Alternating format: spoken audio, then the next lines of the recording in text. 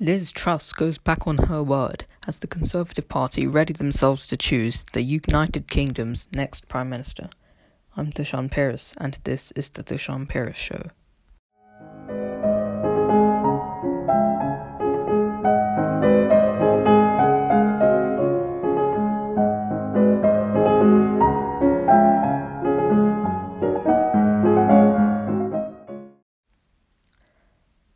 Before I get started, I just wanted to say two things.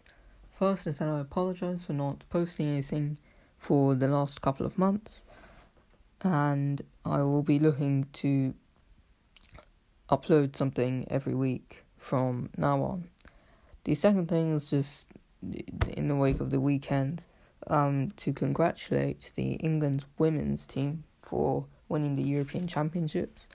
The first major trophy that this country's won since 1966, and it was quite an achievement for this country.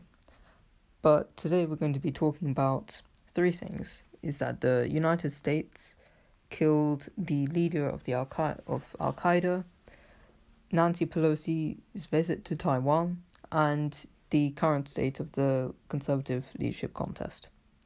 So first, let's talk about the United States' actions in Afghanistan.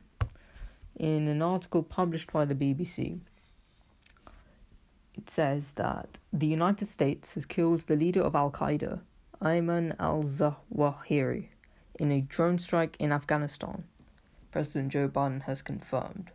He was killed in a counter-terrorism operation carried out by the CIA in the Afghan capital Kabul on Sunday. Apparently, he and Osama bin Laden plotted the 9/11 attacks together and is one of America's most wanted terrorists.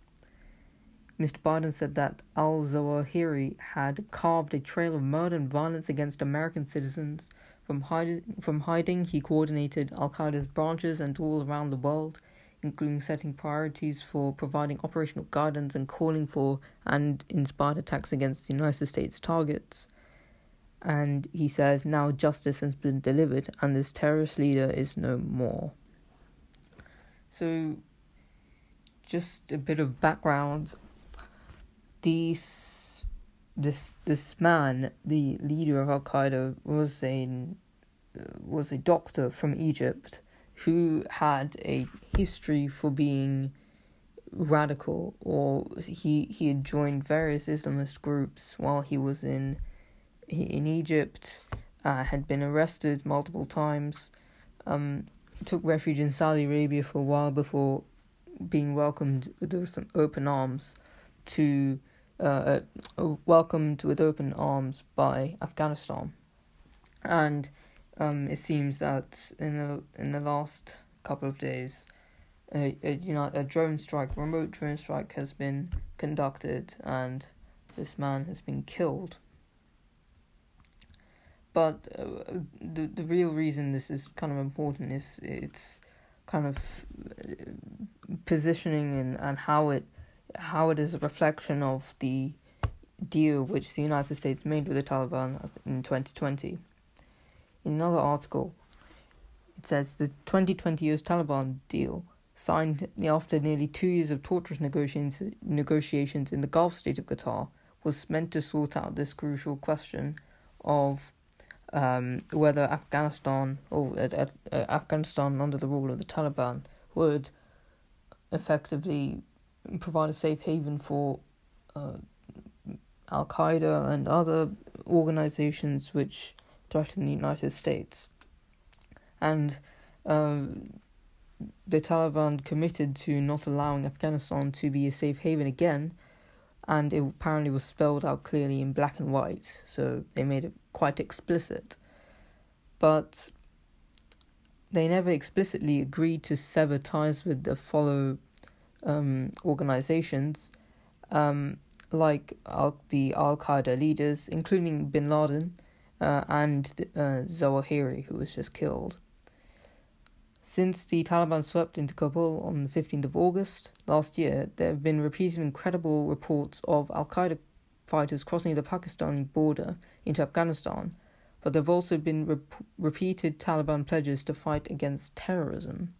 The Taliban also accused the United States of violating their deal in the attack against a residential neighborhood of Kabul.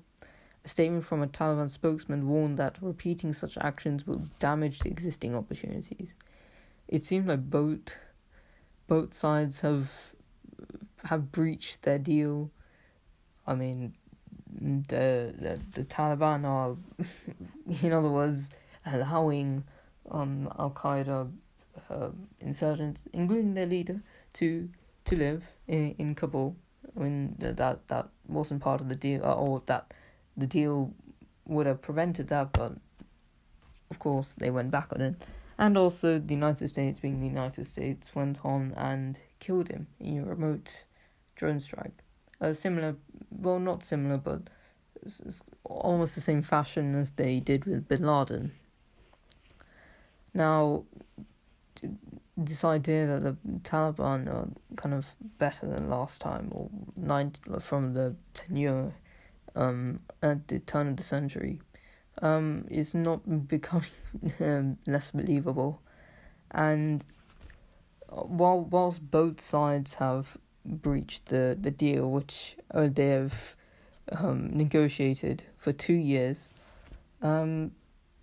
it's the relationship, which is already pretty much broken down, is much worse, and the Taliban have threatened more action if such a thing happens again. So that's over in Afghanistan. In other parts of Asia, Nancy Pelosi, who is the Speaker of the House of Representatives, which is the lower house in the United States, has visited Taiwan, much to China's disapproval. Now, China and Taiwan have a rough history, I suppose. China doesn't recognize Taiwan as an independent country, and only 13 nations in the world recognize Taiwan as an independent country. I mean, historically, there are some conflict. So if you go over the history, sources suggest that the island first came under full Chinese control in the 17th century, and then in 1895 they gave up the ruling dynasty gave up the island to Japan after losing the first Sino-Japanese War. China took up the island again in 1945 after Japan lost the Second World War.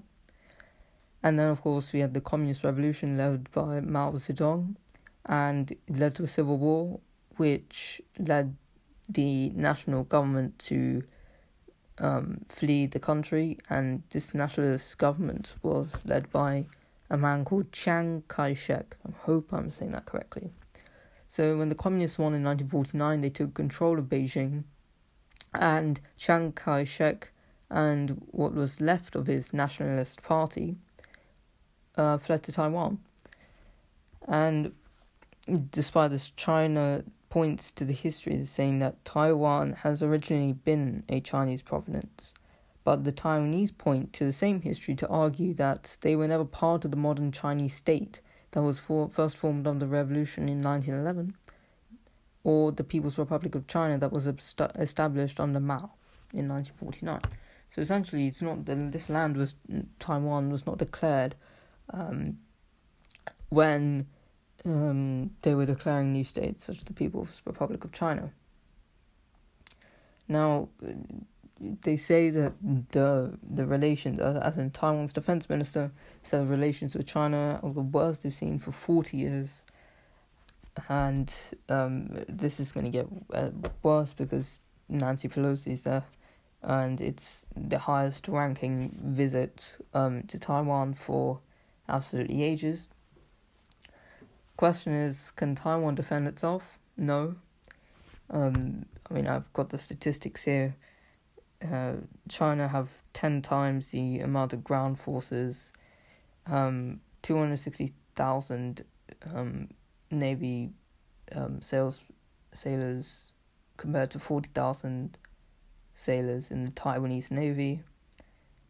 In terms of the Air Force, China have 395,000 air personnel, whereas Taiwan only have 35,000. And in total, China have just over 2 million active soldiers, whereas Taiwan only has 169,000. And in terms of equipment, I mean, this is quite shocking. I mean, China have 59 submarines, Taiwan only have 4. China have 86 naval ships, Taiwan only has 26. China have well over 3,000 aircraft, and Taiwan are just over 500 aircraft. So China can overrun Taiwan in a day or two, pretty much. They have an overwhelming amount of forces. But in an open conflict, some experts predict that Taiwan could slow a Chinese attack by preventing shore landing by Chinese amphibious forces. Yeah, but they have an air force which can decimate airfields and naval bases in Taiwan, an air force that can bomb army barracks and secure Taiwanese airspace. This is kind of a similar thing in World War II. Hitler failed to gain air superiority over Britain, therefore can invade it, because Britain had a better air force. Well, it seems here that the aggressor or the invader, China, has an overwhelmingly larger air force than Taiwan. Definitely will be able to gain air superiority. Now, to prevent a shore landing in what these Western experts predict, they need help from the United States. Now, Washington's policy of strategic ambiguity has meant that the United States has been deliberately unclear about whether or how it would defend Taiwan in the event of attack. I mean, sure, the TSMC sell many of our chips to Apple. Taiwan is some sort of a trade partner in terms of our largest company, Apple, but will remain strategically ambiguous. Likewise, China, I think, is the largest trade partner with the United States. So, of course, ambiguity has to be taken. But it seems that is kind of breaking down. In fact, the President, Joe Biden, has said that if Taiwan were to be attacked, the United States would aid in the defense militarily. So it isn't, this strategy of ambiguity is kind of gone out of the window.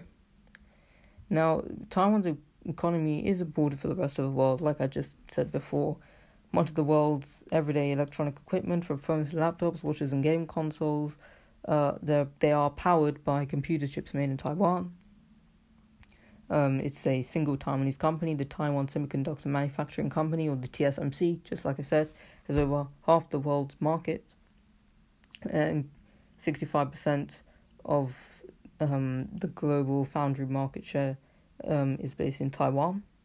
The TSMC, UMC, and some other smaller companies. Its industry is worth £730 billion in 2021.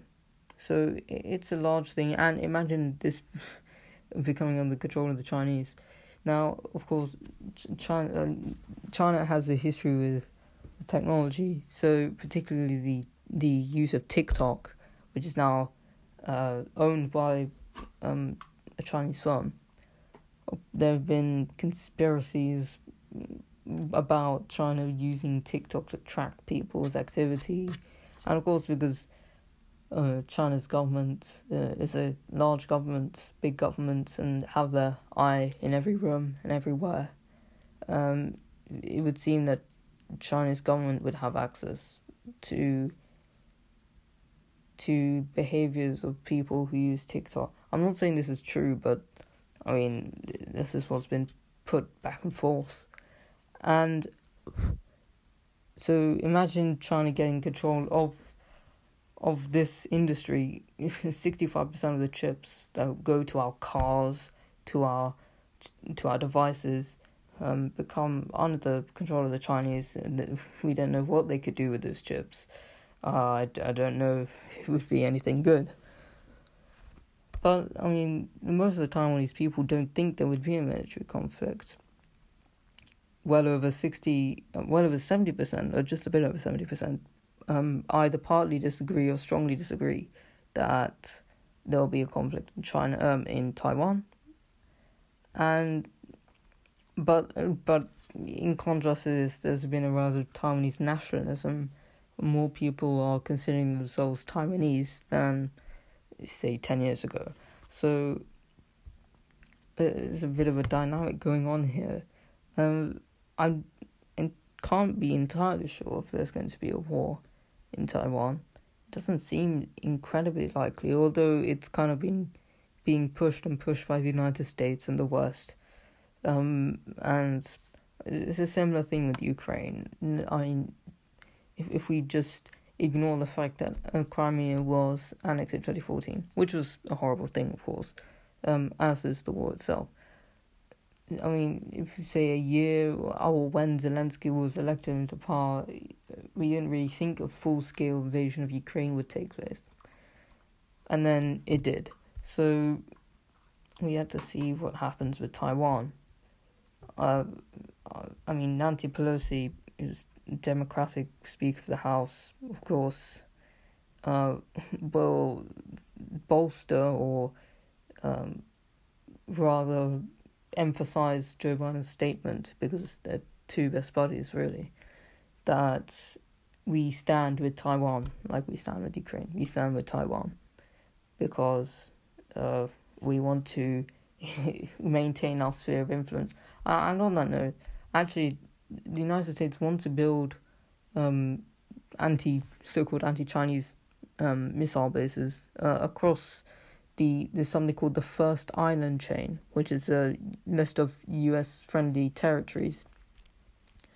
Now, I mean, there's a reason for China to feel threatened by this, and a reason not, because China have hypersonic missiles, which the United States have only just developed. I mean, militarily, China, in terms of its artillery, are at a higher ground than the United States. So I don't think it's a massive problem for China. But of course, they would feel threatened, or they say they'll feel threatened. I don't think they really are. But they'll do it anyway, because China want to colonize almost everywhere for their gain. Right, so back home, we've kind of gone around the world. We're back in the UK now. Back home, we have a leadership contest in the Conservative Party. So there were 11 candidates, then a couple of them, Savage Javid dropped out.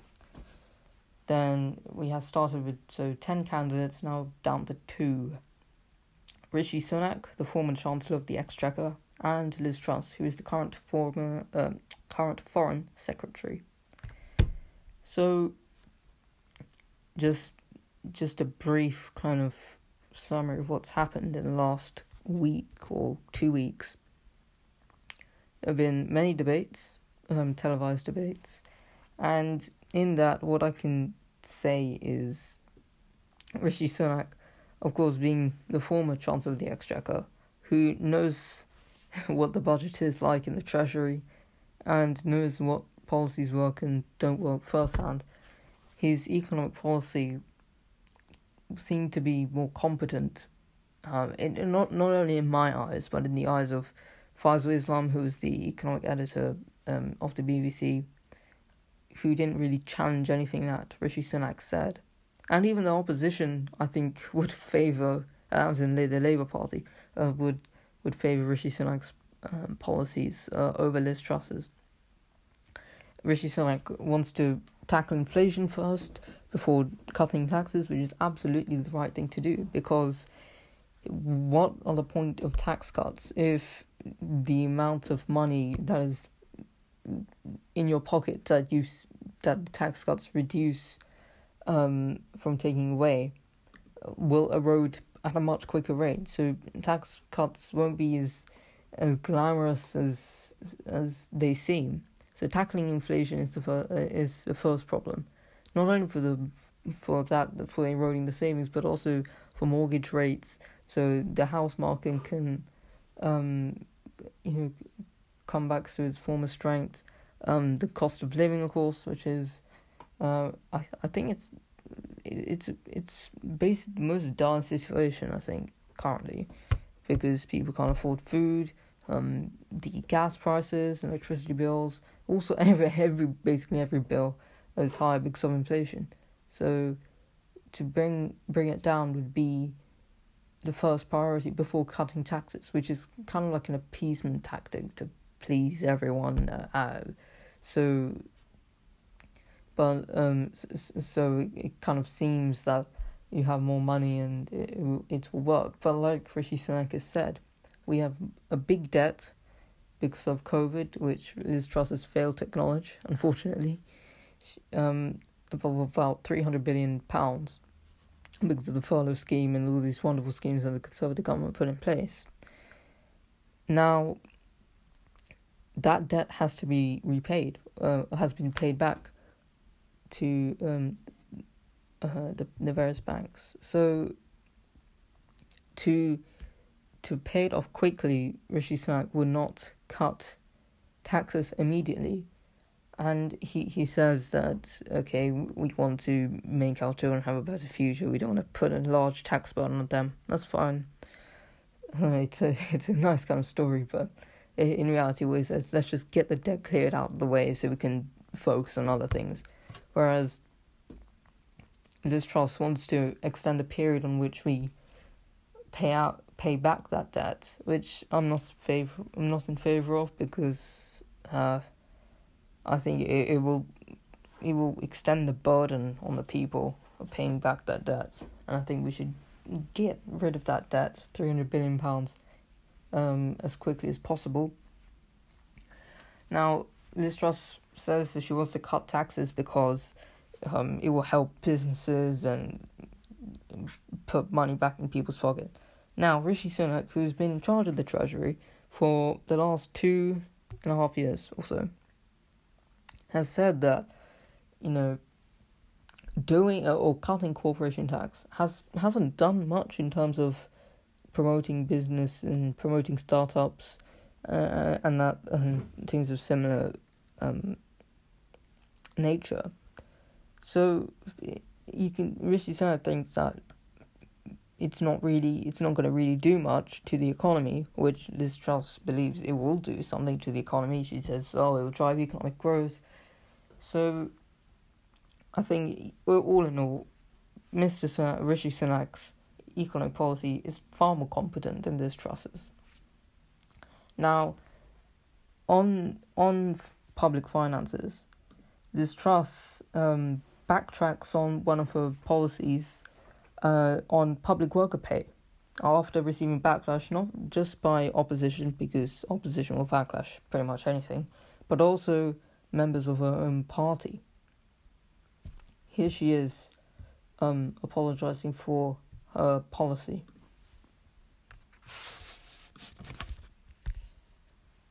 Well, look, I'm afraid that my policy on this has been misrepresented.